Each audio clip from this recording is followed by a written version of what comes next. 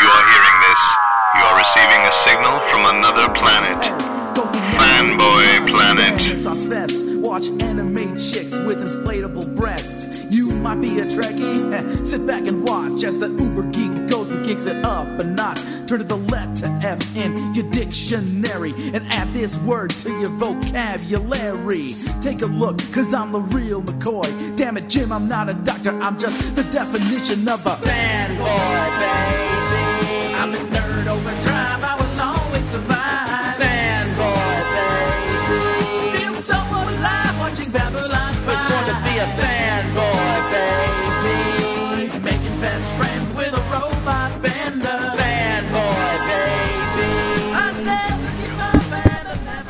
Listen up, fanboys. It's the Fanboy Planet Podcast. That's right. Your host, Eric McCaw. We are podcasting from a restaurant, La Frite Cafe. Is that correct? This is the summer of 2014, our annual Carr cast. Although Carr is kind enough to say, since Nate and I are both here, is the, what do you say? The Carr... Carr Costa Macaw Casta. There we go. Something like that. Fiesta 2014. So, which means that we are here with the owner of Earth 2 Comics, and the man known in Hollywood as the comic book guy, Carr D'Angelo. Look, once I had to pick that up off somebody else's podcast, it's going to stick with you. Oh, okay. You're the comic book guy. So, in another lifetime, but you are now. You're one of the foremost dealers in... Me and Jeff Albertson. All right. So, let us begin. We are podcasting, God, was Comic-Con just 4 days ago? Let's see. Let's open it up with, from the retailer's point of view, from Carr D'Angelo's point of view, how was Comic-Con 2014 for you? Well, I think the retailer perspective has been best embodied by the works of Chuck Krasinski. I was going to ask you about that. We talked about it on this week's podcast, but you already talked about it. Well, but I wanted to. But see, now we got to hear it from somebody's perspective who's actually got a stake in the game. Chuck is a great showman, and I think it was kind of evident. Well, let me back up and summarize. If you listen to last week's podcast, because this goes up next week, and therefore we're time traveling, that Chuck Krasinski is the owner of Mile High Comics, and he put a blog post which became known as the Mile High Letter. It's true. Is he going to try and sell it as a 9.0 Mile High Letter? I don't know. That the scope, the focus of Comic-Con has changed so much that there's not much point for retailers to be there, and he has threatened, though not specific. I don't want to say threatened. Said, I'm going to take my ball and stay in Colorado next year, quite possibly, but he hasn't confirmed that, at least as far as I have read. He's already rescinded. He's already said, after much heartbreak, I have decided I'm going to go back to San Diego. Okay. It only took 3 days. Okay. Wow. Comic-Con's enforcers, they're good. All right, so tell it from your perspective. Well, Chuck is a great showman. I don't know if you saw the documentary that he's part of, the Morgan Spurlock San Diego documentary. I have it, but it's still mint in box. I'm afraid to open it. Do you have the little toys too? I that do. Come, I have my Joss figures? Whedon action figures. That's funny. So I think you get a lot of insight into Chuck in that movie, into how he uses Comic-Con as a promotional opportunity. Because I do understand that I don't think there are as many comic book sales on the floor of San Diego as there used to be. I don't think that's just because of the media emphasis. It's also just because of the economics of selling comics and how things have migrated to mail order and eBay. And, you don't have to... I think there used to be a level of collector who would have to wait for the big convention to get their Amazing Fantasy 15, and I just think there are a lot of other avenues. That's a good point. Throughout the year, I think a lot of the big money dealers there kind of make their deals throughout the year, and then San Diego is more just like maybe the point of exchange. Could be, and they're not really, and so that's sort of what pays for the course. But look, every year Chuck is out there trying something different. He's had years where, remember, there was a year he didn't bring comic books; he just brought computers and tried to use his setup as to order things on mail order. I don't remember that. That was maybe like 10 years ago. Do you remember Next Planet Over? They were sort of doing a similar thing. No, they were trying to be like a mail order, a geek mail order company, not just comics but merchandise and stuff. I vaguely recall that name. And so that was sort of a thing you would see a lot. Is people wouldn't have, they would just bring a big screen So Chuck's done a lot of different things to kind of promote himself. Sometimes he doesn't really bring the back issues. He just brings like the discount trade paperbacks and things like that. I was saying, actually, the past few years I've always bought a discount trade paperback from him, and this year there were none. Right. I went over there desperately looking for the Pro Fan Trivia Contest. Oh my God, I've got an Iron Fist gap. An odd thing to say, but but I know nothing about Iron Fist. Right. And I was like, I will go to Mile High. There's nothing, So remember, there was that President Obama was going to appoint someone as the ambassador to Kunlun, and he couldn't appoint that person because they had an Iron Fist gap. And well, they don't tell Boehner that because he's going to sue over that. So, okay, there was that. But.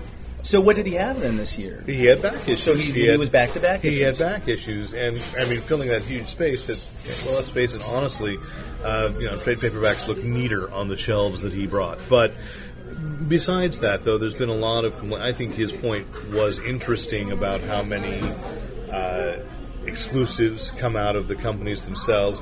And I think his point would have been stronger if I hadn't seen his own booth selling the exclusives that he had... stood in line to get, right? Or had people do that for him, or buying them, for the small markup before the big markup. I do think he's right in the sense of there used to be a sense between publishers and dealers that the publishers are there to exhibit and to put on a show and provide entertainment and provide the draw. You're going to see this artist, or you're going to hear the new news from Marvel or whatever, and the dealers were there to do the selling, and they were there to pick up the dollars, from the fans. When all the publishers have turned into, coming up with something that they are going to make. Money on it is, it's drawing, obviously it draws dollars away from the dealers if you play the theory that there's a finite number of dollars. Well, which there is. Yeah. There's even a finite amount of bitcoins, for that matter. But so you then, aside from that, your personal experience, you were on a panel, you were talking about retailing, so let's talk about this. We were talking about... we did. Well, I always do on Fridays. We do various Comics Pro related programming. We have sort of a meet and greet in the morning. We did a State of the Industry, which unfortunately one of our speakers, Joe Field, who has Flying Colors up in Concord, California, and the man who created Free Comic Book Day, Joe took sick. He was supposed to sort of lead some of our programming. So I'll admit I was not fully prepared without Joe. But we made it more, that part of it we made just kind of sort of a talky, catching up with other retailers kind of thing, talking about things like Batman Day and stuff. We can probably come back to Would love to. Batman Day a little later. But I was on one panel that a friend of mine had put together about geek marketing, which is a fascinating topic in terms of how the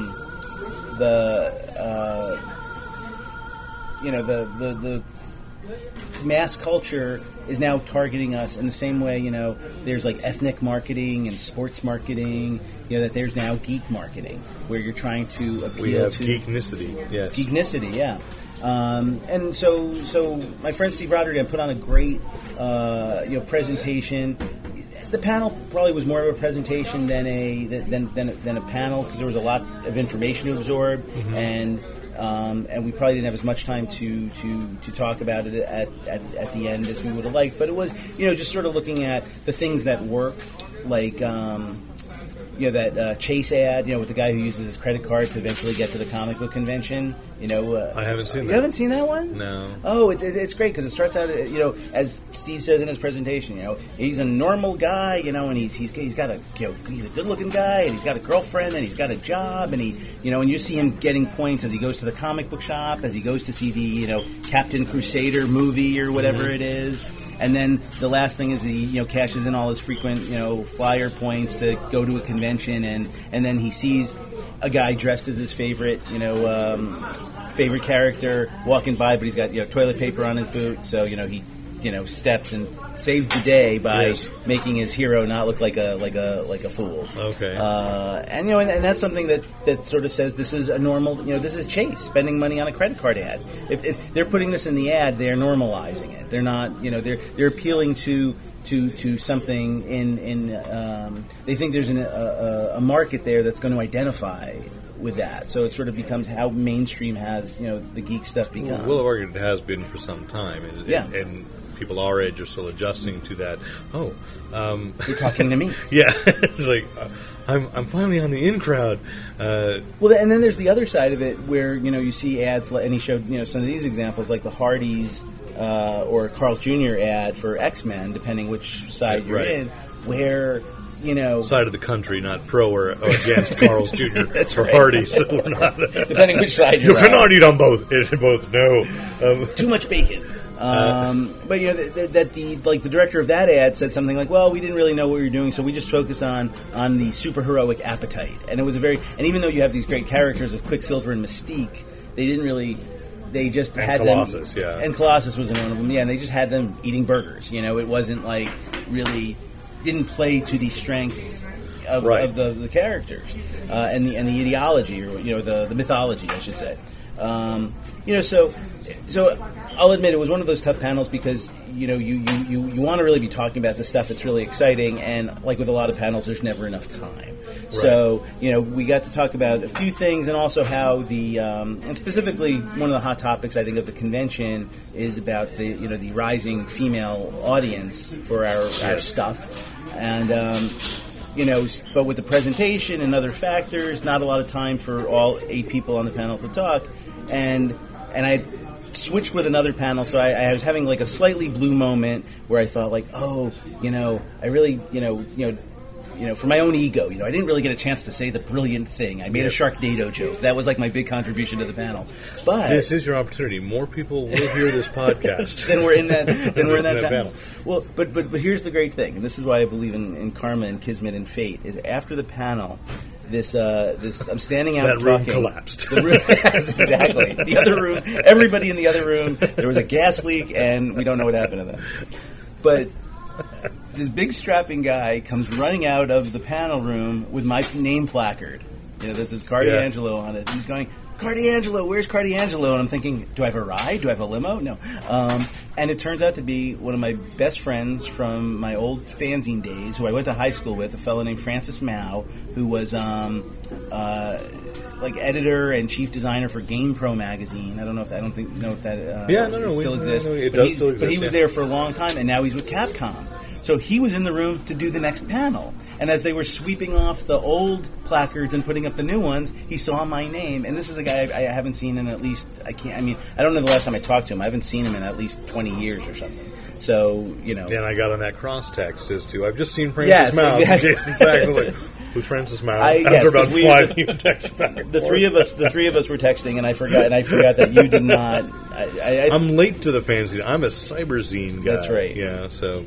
No, but I didn't know I couldn't remember if he had, like Jason and a few of the other people from those days had crossed our collective path. True. So you got that. And, so the geek marketing, that does feel like it's a whole other issue, and certainly the rising tide of women in fandom.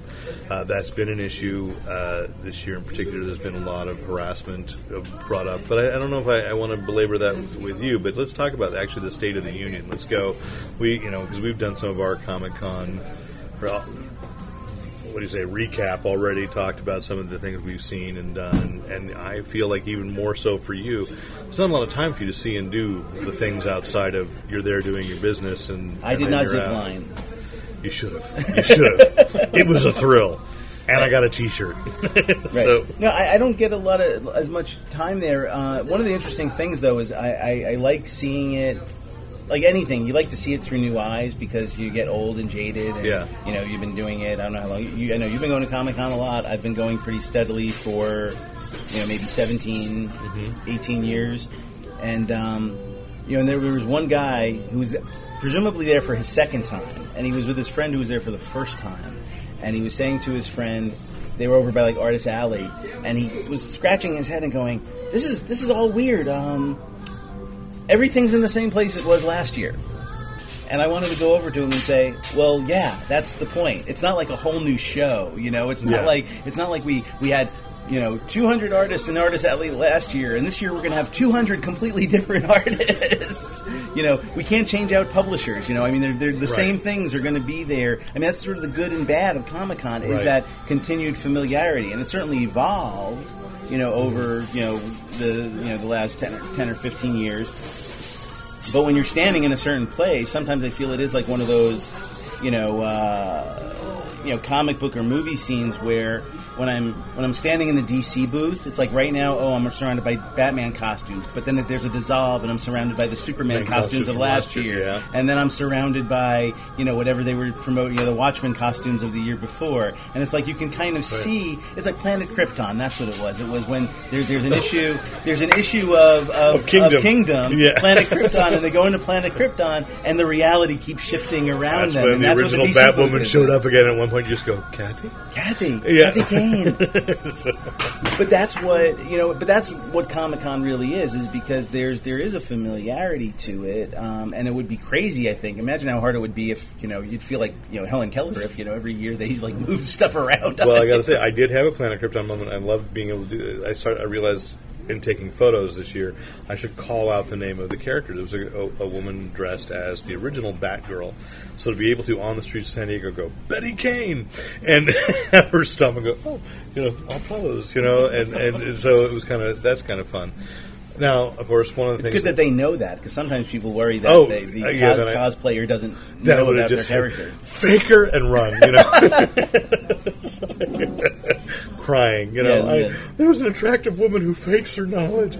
No, because that's the other thing is when people talk about the rise of women in here, women know their stuff. I mean, it really is a sincere rise, although it is not necessarily to the mainstream of what the guys have traditionally been buying, but it's still, we're all sharing on Walking Dead, we're all sharing on Saga, and East of West, and a whole bunch of image books, and Dark Horse. But one of the things that Earth 2, I think, has been on the forefront of is, and if you haven't trademarked it, you should have, the non-con. So what do you do for the people that are not able to go to Comic-Con? Because I don't know that at this point it can expand much larger. But I saw Barnes & Noble did a lot of counter-programming, and last year you guys had started it and did it again. Yes. So let's talk about that, and the outreach that DC did with Batman Day on the beginning of Comic-Con. Well, that helped a lot, and I have to also give credit to the anti-con idea to Tate of Tate's Comics in Florida, who I don't know if I had heard about it from him first. But I think I know when we were planning ours, I was aware that he had done it as well. Okay. And he does it, counter programming to San Diego. We started hearing last year, people kept saying, I couldn't get a badge. So we thought we'd get people badges. So we made it, and then we thought, well, we have to have something on the badge because it's not going to say San Diego. We're not going to. So we came up with non-con to have because it's not a convention. That's what we keep telling people. Right, you're like the Defenders. We're like the Defenders. We're a non-team, and what's funny is people still call, is registration still open or badges still available, and still and it's kind of fun. But Batman Day as a lead-in to a week of counter programming was really great. I mean, I think there were stores that took advantage around the country of Batman Day and really made the most of it, and increased sales and increased goodwill with their customers. And then but then I'm also surprised, even locally, at the number of stores that didn't participate at all. And this was DC giving us free stuff to give to people. Some of it we had to pay for. I always like, but they did send out the comics. There's a free Batman comic and free bags. And I know there were some distribution problems with the bags. Not everybody got the bags. But you had a free Batman comic to give away. And they sent a generous amount. Even with as mmany people as I had for Batman Day, I still have the comic. So I think that speaks to what a generous amount it was. Oh, good, because I didn't get one. Oh, good. So, Got it right next door. But it was, I mean, and you can't do it with every character, and people are saying, oh, we need to do it again. But yeah, whose 75th anniversary next year is... And who's as big as Batman? Dr. Fate Day. Dr. Fate Day. Alan Scott Day. Love it. Jay Garrick Day. What would Plastic Man Day be? He was in 41. Right. And if you use your yeah. credit card, we'll give you a discount. There you go. Okay. Something, I don't know. I get that. Yeah, we're going. Plastic, right? We'll try to work on that joke, and we'll come back around to But it. Batman Day, I mean, the masks were fun. Again, we had people. I mean, it was like double a normal Wednesday for us in terms of traffic, and it was crazy. And that was, in a way, it may have taken some of the wind out of the sails for the rest of the. We still, I mean, we did well through the whole week. Even though a lot of people were at the convention, because the people who weren't there still want something to do. And we tried a couple other things. We had an artist named Tobias Gerhardt come in and do sketches on Saturday, so we had a local artist alley. Mm-hmm. And with a gun to my head, on Sunday we had Carr's Collectibles, which was me finally having to put out, at the request of my wife, first mention, do we have a bell? First mention of Susan in the Carr cast. Susan had made the request of, just put it out and see if people want to buy it. And I'll go, okay. So a lot of my old statues and busts and action figures and things that were just kind of squirreled away in the garage and in storage, it was okay, let them breathe. I'm not missing them. I mean, someone said a great thing about the con exclusives. A friend of mine posted on their Facebook that said, before you go crazy waiting in line for the con exclusives this year, think about the ones you got last year. Where are they? Do you remember what they are? When was the last time you held them and looked at them? So there's a lot of that scrambling that people do, and then they don't really, care about the item that much afterwards. Well, and it was horrible. You advised me. I'm going to say that to just check online for eBay. So they had the Batman '66 Lego Batmobile. Right. Yeah. So I've been looking online for that. That's $180 right now. So I'm hoping it'll stabilize in a month. How much was it if you waited online? I think it was 40. Okay, guys, this is yours. No. Okay. Thank you for checking. Sorry, that was a lost cell phone. Aaron, this happens in public. Once again, at a free cafe. The service is fantastic. Yes. But actually, at one point, to get a collectible at the Marvel booth, a father, and this was horrible. Father abandoned his child in the crowd, and the Marvel host on the stage, because Marvel has a big stage with people come up and things, and he stopped. It was I think it was a Marvel trivia contest. He stopped, called out for asked the little kid, "Who's your dad?" And then when the dad stepped forward and stopped everything and lectured the guy on the microphone publicly about bad parenting. Good. And so you know who my favorite company in the world is right now? Marvel. There you go. For saying, dude, it's just an alternate cover to a comic book. That's what's going to be, so you're right. Is take a deep breath. Let's let it go. Although I've been through some of those collectibles back there in the garage, so it's like the 40-year-old virgin scene is fantastic. Yes. Oh, horrible moment. So we're putting, so that was also part of it too, and putting some, just clearing out some, and again, and it is sort of a letting go, because in the sense of having a shop, I've got so much stuff. I mean, I've got more. I always have something. Once I put in, if I have something on my, I've got an office and I've got some cool things there that obviously mean more than the things I had hidden away. So if someone else can enjoy them, they might as well. But let's be honest, the Kevin Costner Waterworld figure, that was Susan's. That was Susan's. Yes. Susan is famous for her collection of action figures of actors who should never have action figures. That's a good collection. Yeah. I mean, it started with James Spader in Stargate. But he's going to have one next year? Are they doing? They have to do an Ultron action Oh, figure. an Ultron action figure. I thought they were doing a Red Blacklist. Reddington. I would love a Red Reddington action figure, which is likely. No, they were going to do a less than zero collection. Well, you could with Robert Downey Jr. Yes. Mm-hmm. And it was Jamie. I was thinking it was Terry Hatcher. If it was Terry Hatcher, there's probably a Terry Hatcher action figure. I don't know if there's a Jamie Gertz action figure from anything. No, they haven't done that yet. So, so the non-comic successful Batman Day, and we saw, as I mentioned, like Barnes & Noble got into it as well. But Yes. they celebrated Batman Day, and I forgot what they called it. In fact, it was just it was like get into the pop. They had this huge get into pop culture. They called it Pop Culture Day or something. So they had access to a lot of the Funko Yes. exclusives as well. And they were advertising it as come see the Comic-Con Right. exclusives. So, do you feel that comic book stores were threatened, or in towns where Barnes & Aren't Noble... comic book stores always threatened? I mean, because we're Isn't a that the story? paranoid bunch. Yes.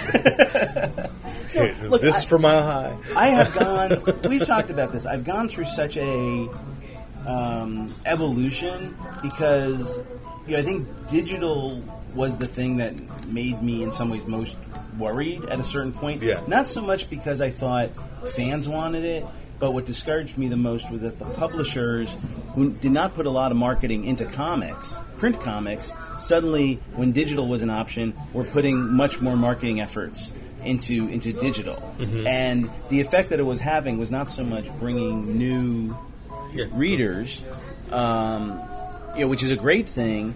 But if the emphasis is simply to move readers from print to digital, then it's going to be a loss for everybody, because you're going to lose people. You're never going to reach. So far, they have not really, despite Marvel, I think, released a statistic about Ms. Marvel. Yeah, I just saw that yesterday that Ms. Marvel's going into its 6th printing for #1. Yeah. But it's actually sold more copies digitally. That's not a bad thing. That's not a bad thing, and I don't think it took away. I think it demonstrates that it really didn't take away any sales. I think because of the Muslim component too. I'm going to presume, and this also came from Susan, that she made the observation that it's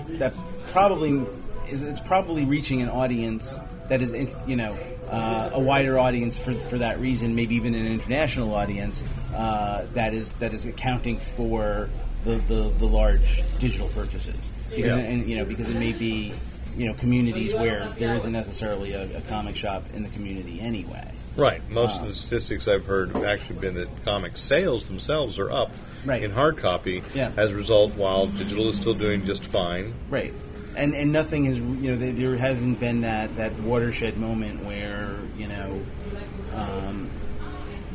where suddenly there's like more people buying. I mean, except with this rare case, where digital sales are to the detriment of print sales. Now, Comixology has made a move. We didn't really talk about that on the last podcast. Over at Comic-Con, they announced that they were having DRM-free copies of your books, but not all the publishers support that. So digital rights management, for those not aware, when you buy a comic through Comixology, it's like iTunes, which a lot of people aren't aware of this on iTunes either. Technically, Apple still owns it. You're just leasing for your lifetime, or the lifetime of your device, the lifetime of that company. You don't get to keep it. But now they are allowing you to save to the format you want, but DC and Marvel have not jumped on board with that. And Image was already doing that with their digital comics. Yeah, things they were running separately, and I talked to Mike Richardson over at Dark Horse about that over the weekend, and they had done that separately, created their own digital store. So people are going off in different directions. That may be one of the reasons too. Is you go to a comic book store, you can get everything in one place. You go to Comixology, you can't. Or you go to Dark Horse directly, or you can't get it all in the format that you want it in. Yeah, look, I think it's also. It's a different strokes thing, in the same way that trade paperbacks, and I mean I came into the business to take advantage of the trade paperback boom, but there was a lot of retailers who at that time thought trade paperbacks were going to put back issues out of business and comics out of business. How can you sell 6 issues for the price of 5, in a trade paperback? Of course, now it seems sometimes that the trade paperback costs more than the individual issues. Sometimes they haven't all followed the Image model of first one's cheap. But 12 years ago, that was the concern that going to books was going to hurt periodical sales.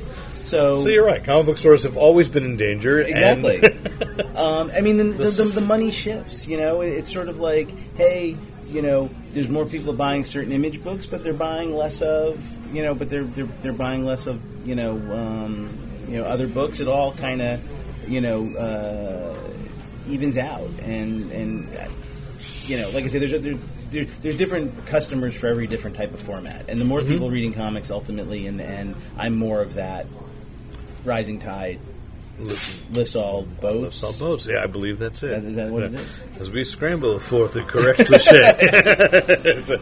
Sorry, it's not cliche. It's an aphorism. Yes, we scramble for the aphorism. Okay. So then, let us turn. What is the so that's kind of the state of retailing. Has it been? What have been the high points of the year for you as a retailer? What books are doing well? What's the recommendation? Before we get to the Susan Avalone choice. Oh wait, okay. Now I have to look at my notes because I did in my behind the scenes. Okay. Oh, behind the scenes. We can talk about Batman �66 at all. Is that on your list? Let's talk about it. I left it open. I like to free flow. We free flow with you, man. I mean, I think that what are some of the good things? One of the things that I think has been great is seeing something like Sandman back. I mean, that's been, I think I guess that announcement was probably made. I feel like there's a lot of things where we talked about the announcement last year, and now we've got the actual books. Have we gotten this year. 2 issues of Sandman yet? I think we did. Issue 3 came out this week. That's why it's on my mind. Oh, no. It's very good. There's like some Jack Kirby homage in there. I'm going to have to buy that and read it today. It's a very exciting comic there. Yeah. It's very funny. I mean, it's you forget how... it's a stupid thing to say, but you really forget how good a writer Neil Gaiman is. I mean, there is nothing wrong with this. I never forget. No, it's okay. But you don't. Other people you read regularly, even like Warren Ellis. I feel like I've never. There's always been something there within a few months, and I mean, I think that's one of the things that's been exciting about this year too is more Warren Ellis between the Moon Knight. Series for Marvel that was I think that was great. Sorry, it's only 6 issues. His part of it anyway, but also then seeing the evolution of all these creators like Warren Ellis doing Trees and all these people who are migrating to Image to do these do these more. I don't want to say they're not more personal, but they're more to do what we consider the creator-owned stuff, the alternative stuff, the stuff that isn't about. A corporate, character, and just stories that can be told at their own, pace. I think even DC, something like I hope DC does more things like The Wake by Scott Snyder, which has been a great series. It's a horror series. It's outside the DCU. You've got a great writer and a great artist. Still technically under Vertigo, though, right? The Wake was. I guess it is Vertigo. Yeah. No, but I mean, because what? I mean, 2 years ago, people thought Vertigo was dead. When you said the New 52, the sky is always falling. Yeah. And then something still survives. Right. And Vertigo. I mean, I think there are limitations that they can't. That because of the corporate structure, they're not. You're not going to see that same kind of creative freedom, maybe might be a way to say it, that you used to see. Or certainly they're not... It's not an outlet necessarily for their big, creators right now. But it's interesting. I haven't read it yet, but this book that came out this week called Bodies, that looked really cool. Like it's about a serial killer, I think, in like the turn of the century. I'm probably just pitched it completely wrong. Well, that pitch worked for me, though. But it's they're rebuilding, and I think some of the things that are coming out are really interesting. And you got guys like Jeff Lemire doing stuff for them, so there's a lot of talent there. But I think the Image kind of stuff, Warren Ellis, I'm a big fan. I like Original Sin. I'm in terms of I got to admit that I'm a guy who's been lost on some of the events. In previous years, and Infinity, with Thanos, it seemed like a no-brainer, but maybe it was like a too much brainer or something. But it was like it's Jonathan Hickman, and I honestly hate comics that make me feel confused because I'm not a stupid person, but when I read a comic and I feel like I'm not understanding it, and that's probably how Infinity made me feel. I like Original Sin because it's a murder mystery. Who killed the Watcher? and I think it's connected with people, and we've done pretty well with that, and I've been enjoying it and been able to sort of recommend each issue. Yeah. Okay. Stray Bullets is back. That was something that I was very excited about this year. Well, would you like to jump to? I know what you're most excited about is Batman 66. Oh, of course, yes. I'm just treading water. Let's get the passion back, Carr. It's Batman 66, and so I've got some breaking news that I haven't seen this reported a lot. Okay, and I don't know if you heard this, but to me, in terms of comic book shops and Batman 66, the most important thing Bob Wayne announced at the Diamond Lunch for retailers last Friday at Comic-Con, or 2 Fridays ago, depending when you're listening to this. Time is timey-wimey, wibbly-wobbly, But DC themselves is going to create a special edition Blu-ray DVD for comic shops for the Batman 66. So hold off on those Amazon orders, folks. No, I just bought it. No. And now you have to. And it's going to come with a special hardcover that collects the new Batman 66 stories that they're doing, as well as the other book that they came out with last year, which was the stories that the TV show was based on. on. I totally need that. Well, it's in this collection, and I can't buy 2 of them. No, but you can call it. But Amazon, you have time to cancel that order, my friend. That DC has done an incredible thing here that I think is and they're going to have it. They're going to have it. It's for comic shops, exclusive, and it's going to be available day and date with the November 11th. That is magnificent for DC to create something special for retailers. I had not heard that. I have not seen that anywhere. It was I thought, but and one of the things is because I get my information on the DVD releases directly from Warner, right? From my friend Gary, right, publicist, and this stuff. So it's not in Warner's interest. Right. They think they're hitting it. They're doing the widest range, but it is in the. No, I didn't know if it was part of the other announcements. No, it was mentioned at the retailer lunch. They're still putting, again, the way the Diamond system works, there's not a code or anything yet. But this is. I think Nate is right. I'm just going to end up with 2 sets. You're going to end up with 2 sets. It's fate. But I want the word to be out there. So if you talk to your. No, absolutely. Not just you. But I know. Like right now, Amazon is catching people like flies around. Pre-order. But I think if you want to give a little again, which is what we support. It's a special edition. You're going to get something special in it that you're not going to get anywhere else. That's magnificent. Yeah. So, and it looks fantastic. I'm still hoping we get to catch up with Ralph Garman at some point. I have worked every angle. For the Batman Green Hornet. But to also talk about 66, I know he's doing commentary on Batman 66 on the. Oh, and he's on the on the disc. So the super fan who's done a great job, and Nate was approaching. We've been trying from that angle. We've been trying from Warner. We'll see. But have you seen any of the episodes on IFC? The Batman episodes, because MeTV has been showing them for the past few months, but MeTV is showing the bad 3/4-inch tapes from which MeTV has to. Ago. That's what they got. But IFC looks like they're working from the prints that may be the ones that we'll eventually see in Blu-ray, because they look like there's some sort of they're at least being broadcast in HD. So you're starting to see. Remember how people talked about Star Trek, where you saw the makeup on Spock's ears and stuff. So you're seeing a few things like that are kind of But that's okay. I have the Star Treks on Blu-ray remastered, and I have not had a problem with it. Right.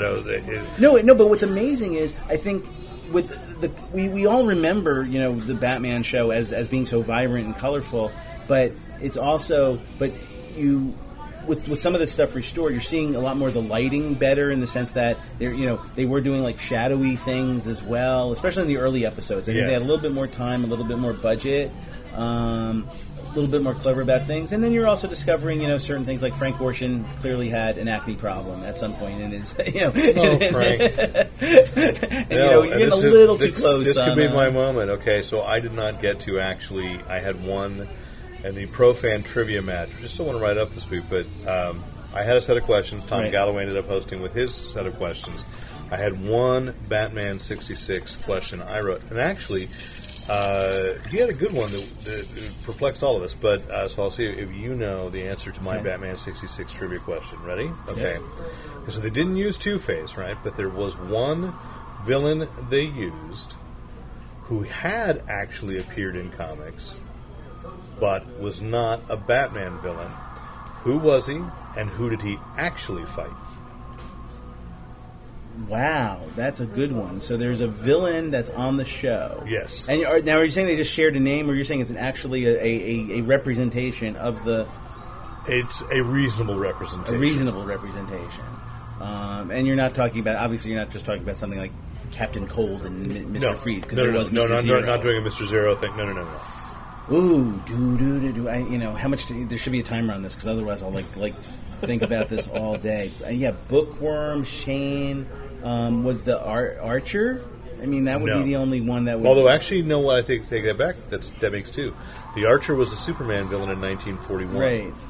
I forgot about that. That would have been good. Now... Oh, I know who it is. Okay. It's Maurice Evans, because he was the puzzler. That's three. Yeah. Was the puzzler... Puzzler is Superman villain. Superman villain. No, Falseface. Falseface wasn't a Batman villain? I thought Falseface was a Batman villain. No, Falseface was not a Batman villain. A Robin villain. No, he fought the Shining Knight in a Seven Soldiers of Victory. That is his only comic book appearance. That's crazy. I would swear I thought... Maybe, I know what I'm thinking of. I'm thinking that they used... That Falseface was a version of Clayface. That was my... There actually was a Falseface. Yeah. And the revelation in Seven Soldiers of Victory was that it actually isn't a false face. That's his face. And, yeah, so they're like, the Shining Knight's trying to rip it off. And he's going, no, it's my actual face. That's my actual face. So, anyway, and it's just like his one appearance. But, and so, what was it? It's how did Galloway phrase the one? Ann Baxter appeared as somebody the magician. Zelda the Great.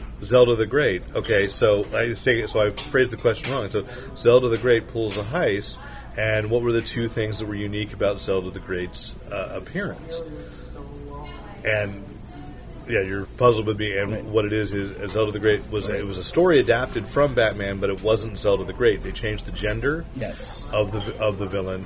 And Ann Baxter is the only person to actually play two villains on Batman 66. Oh, yes, that is unique. So it was, that was like, I wouldn't have thought of that. Because, of course, I haven't actually seen the dang show in so long, and I'm so excited. And as I mess it up a little bit. She also was she Minerva? Olga. She was Olga the Cossacks. Yeah, Queen of the Cossacks. Queen of the Cossacks. So, I was so pleased with all this thing, because when I interviewed Adam West 3 years ago, after the tape stopped, it was like, I really just, while my son's still young, I want this show to come on home video. Right. So, and he just looked at me and said, I don't think it'll be in my lifetime, old chum. And to see that So Adam West is going to die before November 11th? No, he's not. No. I'm saying it was so thrilling to see him all over Comic-Con this year. Yes. Celebrating it. And not only that, he's going to voice in Lego Batman 3, you can play as Batman 66, and it becomes Adam West. I'm so excited for that game. And here we sit in 2040, the best video games ever for Batman are Lego games. Speaking of Plastic Man will be playable in Lego Batman 3. Awesome. You heard it here first. He turns into a plane. That's his power. So you can travel with Plastic Man. Wow. So let us take another annual CarCast tradition although I think things have changed. I think things have changed now that Susan has taken more of an active role in the store. Absolutely. It used to be that she would read one comic book story a year, but I see her posting about things. I suspect she's reading 2, possibly 3, times 10. Yes. I don't know if it's times 10, but there are more regular things. She's certainly become as so many of us are, a Saga fan. So yes. I think that may have started last year. Once again, week 2 of the podcast saying, Brian K. Vaughan, you still haven't taken us to lunch. Okay. He promised. Did he? Oh. Nate pushes these things. At what issue just came out? 20? Yeah. So 2 issues ago, I sent him a letter because he said in the back, I'll be at Comic-Con if you see me. Let me know. So I sent him a letter and said, hey, we'd love to interview you for the Fanboy Planet podcast, but if you're not available for that, you could always take us out to lunch. So we saw him at the. Well, I saw him at the. You called me over. That was I kind did of call you. Derek over at the Comic Book Legal Defense Fund image party, and went up to him and said, I sent you this letter. He's like, oh yeah. I was like, so we're available for lunch. He's like, oh yeah, come on. So I was like, you said he'll take us to lunch. And all we got was some vegetables left over from the crudité plate. So, Saga, absolutely. And Lumberjanes is the big thing around our house. And Susan has really been also aggressive about really hand selling it. We whenever, especially when we see dads and daughters, which again we're happy that it's not uncommon around the shop to see that. We're doing our kids. Art class that Susan put together once a month. Which I got to talk about that. I think that's an amazing thing. You are doing what years ago when you got Spirit of Retailing for the Eisner Award. That's what the shop should be. You are so firmly entrenched as part of the community. Yeah. And I don't mean just the comics community. You're part of this. Right. Of this community, and art classes for kids at the comic, that's crazy, and yet it makes so much sense. Why has nobody been doing it before? And it was the suggestion came from one of our customers, an 8-year-old boy who said he wanted a club. And what's the club called? It's Scrawl. Scrawl, I love it. Secret Comics Readers Artists Writers League. I love it. And we sit around and we have staff members who lead it. A lot of great local artists who have helped out. Joshua Hawk, who does a comic strip called Three Brothers. Justin Rodriguez, who's an animator. We've had Robert On, who's one of our staff members and also a great cartoonist. And just working with the keeping the kids entertained and creative exercises. But what a fun thing for a shop. And so Lumberjanes has just become again, it also just shows you what you can do with if you like a book, what you can do with it, and about finding the audience for it, and right. And we just, like I said, we Susan has literally grabbed people, put the book in their hands, and we sell them. I mean, we get them the first issue, and then we see the trend where they come back. That same, dad and daughter will come back in 2 days, and do you have issues 2, 3, and 4? Right. And that's really the thing that makes it feel worthwhile, is because it's a book. It's not just going, here's a girl superhero. It's a book that really is for is for girls, and is really it's right. And it's not just a knockoff of a boy book. Which a lot of times they are. So I had a conversation with Jason Sachs. We had dinner Saturday night at Comic-Con, and that was one of his points. He used, I think it was Jason. I had so many conversations, but I'm pretty sure it was Jason who said that he felt like Lumberjanes is the flashpoint, if you will. Sorry, DC. Of this is or maybe we'll say it's the flagship to talk about how the fandom is shifting to girls. Right. And that this is the one that's going to, when you look back in history, because Jason's writing these histories of decades, right. And when he talks about this decade, he sees this as the turning point. Flashpoint is. I mean, in terms of what it historically means, I mean, it's a moment in time, and to give credit to the publisher, Boom, they've made it kind of a mandate for themselves, and it's not just political correctness. It's serving an audience. It's serving an audience that's there and is hungry for comics. It's business people, but it's true, because I saw that at WonderCon. That was when people talk about this lack of diversity. I walked by the Boom booth, all women creators, right? All a lot of Lumberjanes, a lot of girls around for that, and then a few months, just a month later, Big Wow Comic Fest in San Jose.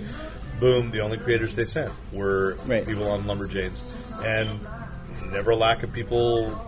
Right. Lined up to get their signatures. So, and I feel that same thing happened at Comic-Con, too, that people were very excited about that book. And you're right, they are serving, it's not the only book out there. To me, one of the big stories this year has been the rise of Archie, which had quietly been there, but now is changing, amazingly with Afterlife with Archie and the death of Archie. It's a really smart team there. The guy who handles their sales and marketing, the man known as Ski, because that is his nickname, and he prefers to just be known as Ski. But has really been he's worked for everybody. He's worked for DC, he's worked for Marvel, and now he's running this sales operation for DC, for Archie, and it's very and it was a again, a mandate to sort of come in and go, how do we shake this? It started a couple of years ago with the married stories. Yeah. But with the whole, afterlife with Archie, which when you think about, like, Archie zombies, I wouldn't have ever guessed that would have gotten past, the Goldwater family that's owned Archie for, so many years. It just seems very like, oh, are we going to do that? But you know what? It was very very progressive for them to try something like that. And the other thing to look at is I met Jesse Goldwater, the latest to be in the company, and he's a young guy who's into zombies, right? So that made sense too. Well, then it is sort of the passing of the torch, and recognizing. Here's the thing that I remembered too when I think about reading Archies when I was a kid. They were always commenting on what was currently going on in pop culture. Yes. When 1 Million BC came out, they started a whole series of stories BC. of Archie BC. They did Caveman Archie. Yes. They did Pure Heart the Powerful, so they could do their own silly superhero parodies. They've always done, they would do Archie Mysteries when Scooby-Doo was on. I mean, Archie's Weird Mysteries. They always the rock band aspect came because they had the hit song. So like. They've always been evolving with pop culture, so it makes total sense that if they're going to be zombies now, Archie can do a thing with zombies. And when you think of a title like Afterlife with Archie, like it's impossible not to do it. Are you reading it yet, Nate? No. Okay, it's great. And now they're going to do a similar tone with Sabrina, Well, because, apparently, yes, horrible things have happened to Sabrina at the end of our Afterlife with Archie, or the latest issue. And I got to ask about the married life. Is I did go online to Archie because they were sold out of all the trades I wanted, but they said go online. We've got them online. So I last time I went in. Do I need to get the trade paperback involving the dating and the actual? I'm worried about the continuity. To understand the death of Archie. I read the death of Archie. I was very actually disturbingly moved. Which I told them at the Archie booth. Said here he goes. There is a place for Riverdale. There is importance, of course. Yeah. I'm one of those guys who's nostalgic for that. I believe in the best of America, and that's what that issue was about. There's a reason why those characters have survived for so long. Yeah. So all. What were you saying? What do you have to? What continuity? Well, no, I bought the first trade paperback that says The Married Life. Yes. But apparently there was a prequel trade paperback where when he decided. Oh well, yes. Yeah. So I didn't know if I should have bought that or not. I was just. Oh well, that's the one with the great. The two roads diverged in the woods, and he goes down each road. Yeah. So I'm trying to understand all that. I mean, I think actually that Life with Archie thing is more sci-fi oriented than people realize with parallel universes. Yes, I mean it's fantasy, I guess, in a way. I mean it's not like there's no Doc Brown or anything. There's Dilton Doily. There will always be Dilton Doily. Dilton Doily's burrito. Peggy Sue Got Married reference. Okay. So, to look forward? What are you looking forward to next year? You got notes on this? Actually, one of the things I was thinking about was we spent so much time talking about Miracle Man, but Miracle Man is now like the weather. Everybody spends so much time talking about it, but now nobody does anything about it. Looking forward to. My question was going to be, where was the news? What was the big news? I didn't feel like there was any big news from anybody, even all the movie people. Like they showed off actors and stuff, but was there news? I would agree with you on that. I feel like so there was the no-brainer announcement that Guardians 2? Guardians 2, yeah. I mean, no-brainer. It's like, please. Well, all the news they released before Comic-Con. Right, Boom did 15 days worth ahead. And Female Thor and Falcon Captain America and Superior Iron Man. Right. That all came out before the convention even started, so there was really nothing left to announce. Well, I think because if you announced that in Comic-Con, most people would have gone, yeah, you've done it. Because those are the people that you wouldn't get the press. Yeah. And Marvel did a good job getting some of that press out there, but from the retail side of it, what's always confusing is immediately that day, people then walk in the store and go, hey, where's that female Thor? They don't understand that there's a big long lead time. Yeah. There's a lead time, well, no, this is going to happen. Well, maybe Agents of S.H.I.E.L.D. will be getting, those characters from the TV show will be in a comic book written by Mark Waid, so perhaps that's one piece of news. The Star Wars, I guess, news of the different announcing Star Wars. what the books were, yeah. I'd also say I think the big thing though I guess it had been hinted at, and I'm still behind on Arrow, so I got to pre-order my Blu-ray season 2 of that. Is that Ra's al Ghul will be the big bad of Arrow, which is interesting. Spoiler alert. Sorry, his daughter was on the show, already. League of Assassins, yeah. League of Assassins brought in, and I picked up the rumor today, but I'm looking for corroboration. Though it's a great choice. Oded Fair may be Ra's al Ghul, which I think would be that's one that should absolutely happen. Yeah, it's a great Absolutely. casting. So I don't know how real that is. I just saw it, and there are certain sites that I just go, well, maybe grain of salt. Is Right. that more, yeah, but Sometimes people start a rumor because that's what they want it to be. Yeah, and then other people repeat it as fact. No, and look, and I don't think, honestly, I don't think casting and leaking TV series plot lines or villains is necessarily news. I mean, it's interesting tidbits, but that's what used to be my old boss at Starlog, Dave McDonald. That was like his bread and butter for CBG when he would be he would do the media column. It's like, oh, and so and so is going to show up as Captain Cold on the Flash. I mean, that's I mean, it's not news in the sense of, so here's my theory, is I think because there was so little news from the comic book world, I think 2015 could be a really big year in terms of what this time is broken thing at Marvel is going to be, and also whatever Time runs out. And whatever DC sort of has to cook up to as a stopgap, during their move, and there are whispers of it involving a lot of alternate versions of characters and things, and multiversity. I mean, I cannot wait for I'm very excited for multiversity. That's Grant Morrison, and I was really intrigued by it, and then reading some of what he was saying about it at the panel was made it more intriguing. And then flip side that he's doing a book for Boom, which I don't think they actually identified the book. Right. And I'm intrigued to see what Grant Morrison does for Boom. I mean, because last year one of the big moves to me that I think was magnificent is Paul Levitz joining their board of advisors. Yes. I got a chance to talk to Paul a bit a couple weeks ago, and he's it's an interesting turn of events. Yeah. And I think one thing that people, because I notice how many news stories.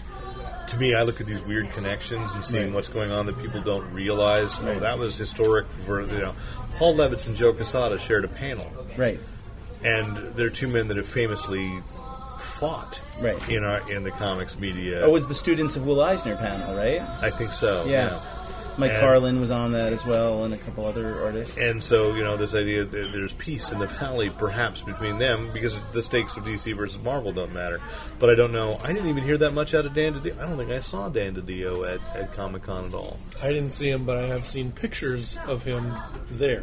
Okay. So I know he was there. I saw him. Because it used and to be... unlike, it was sort of like it was sort of like, it might have been in a lobby or a hotel, but it was like a momentary thing of like, Dan was... Two comics. So, decline. It is one of those things that I think, that's the size of, it used to be that you'd see Dan everywhere. And you can't, and he can't now. The stakes are too high for them as media moguls. Right. And that's too bad.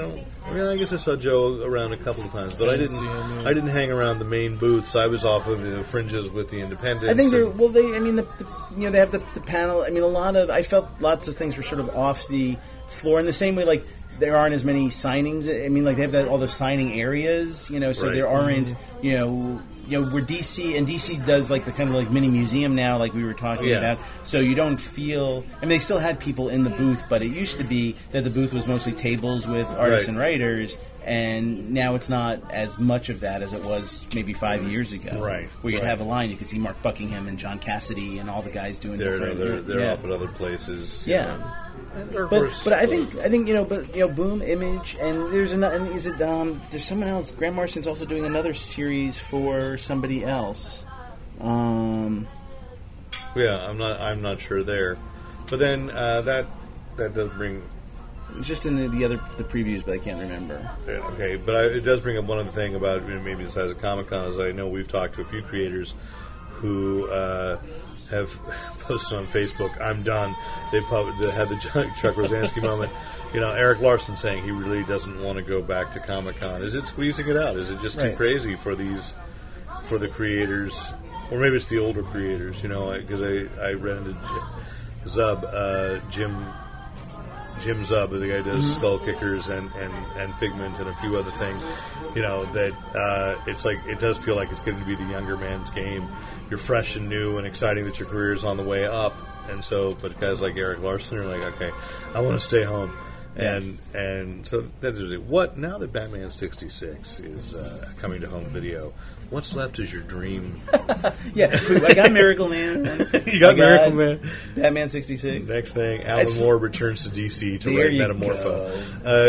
Metamorpho. I don't know. I'm just saying. Sorry. Derek goes to DC to write Plastic Man. Oh, that's what Derek wants, but it's never going to happen. He's criticized DC too much, I think. It's interesting. I mean, I'll say, since we're on Fanboy Planet, my super fanboy dream would be to see some homage, acknowledgement in a serious way to the heroes of Earth 1. In the sense that I feel like that's sort of the forgotten thing that before Crisis you had. And I think they tried to do it a little bit with New 52 by trying to get back to the idea of like Superman, Batman, Wonder Woman being the first of their kind in this universe. And that's one thing that Crisis kind of ruined, is that because you had to put in all the JSA timeline, that by the time Batman and Superman showed up, they were kind of like they were copycats to and that led to some great stories like Justice League Year One, playing the JSA to the JLA. But for the most part, it kind of took away some of their specialness. And I think there's something about I mean, I have no proof of anything, but I firmly believe that in Final Crisis, that's something that Grant Morrison was trying to get to, and so maybe it's also my hope for multiversity, and maybe it's my hope for the Crisis anniversary. I had read that his attempt was, because when you looked at the first, it was like gods died, legends never do. Yeah. That what he started off to do editorially, they stopped him. But after first telling him he could, which was, I think that his intent was that the Trinity was going to ascend. Right. And then the replacements would go forward. And in some ways that makes a lot of sense, but but from a marketing perspective and from licensing, that's very iffy to do. Right. Although Marvel seems to be doing all right with Miles Morales. Right. So that they were going to try and do that because they sort of did it with, and they sort of only did it with Batman because Batman left and Dick Grayson took over. And it worked and it was very successful. And I think they could have.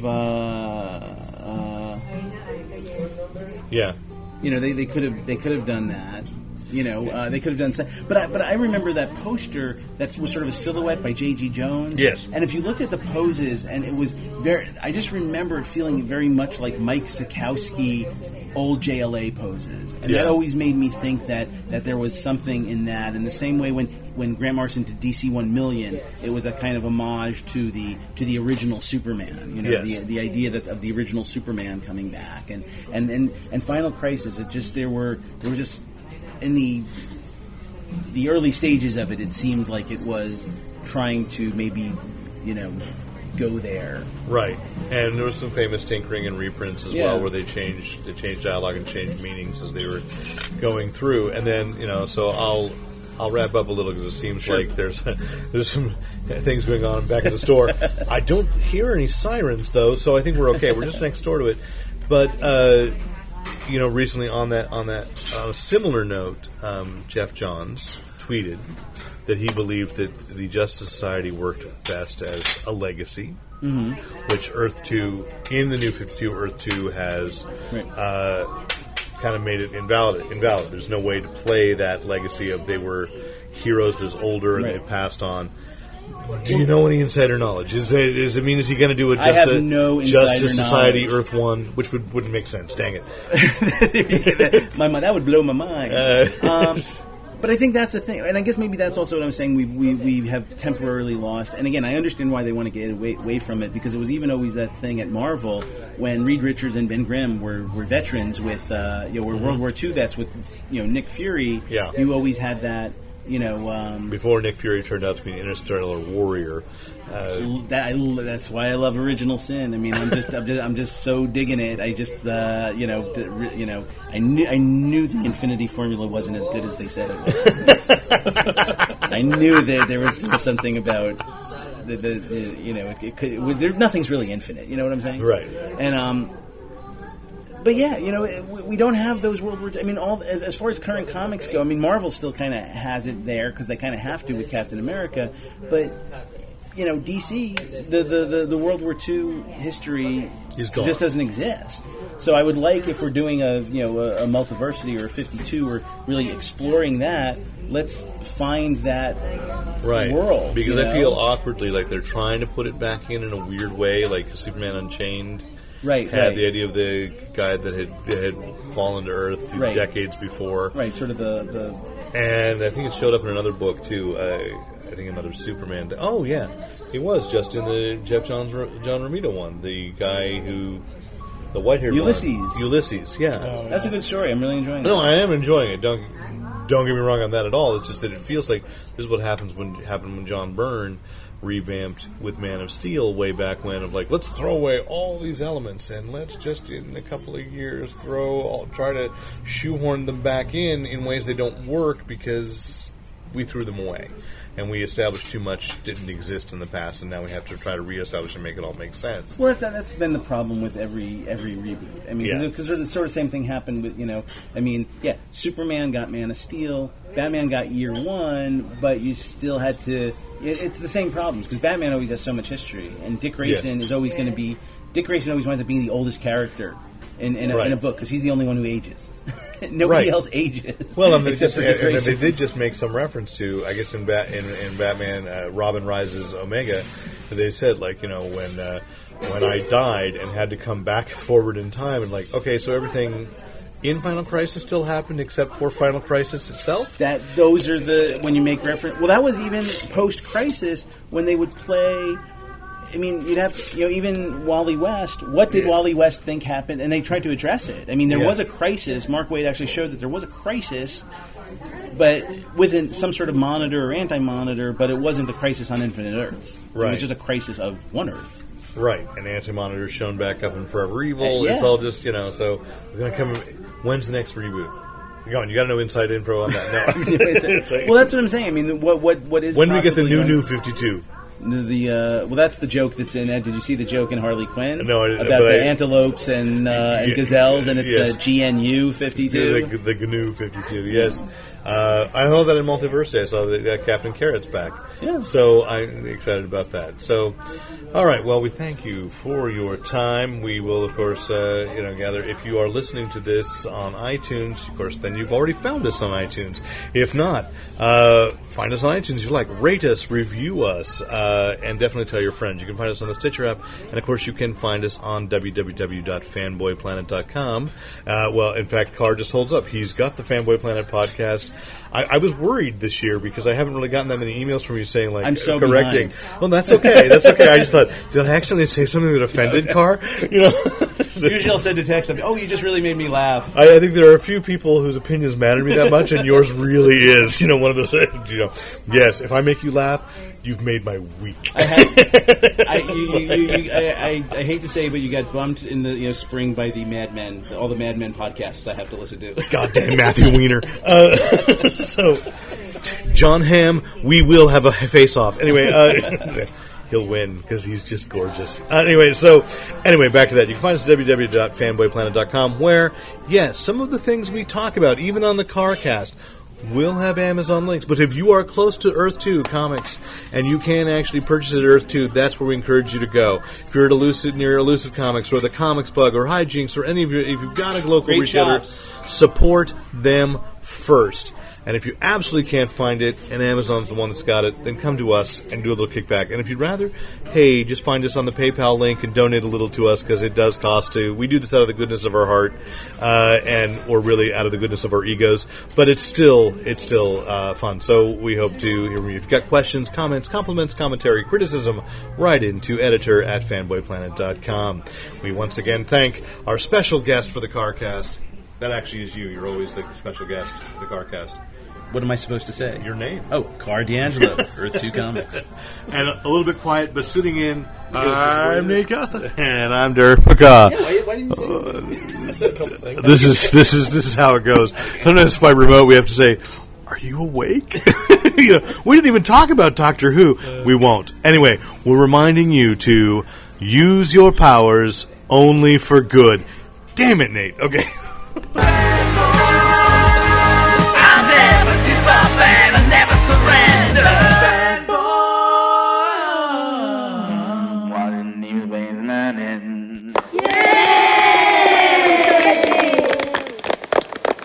And thanks once again to the great Luke Ski for use of his music in this podcast. Visit Luke Ski at www.thegreatlukeski.com. The power of brains compels you. All right, whenever you're ready. Hey, this is Sean. Remember to use your powers only for good. Awesome. Okay, I think we got this down.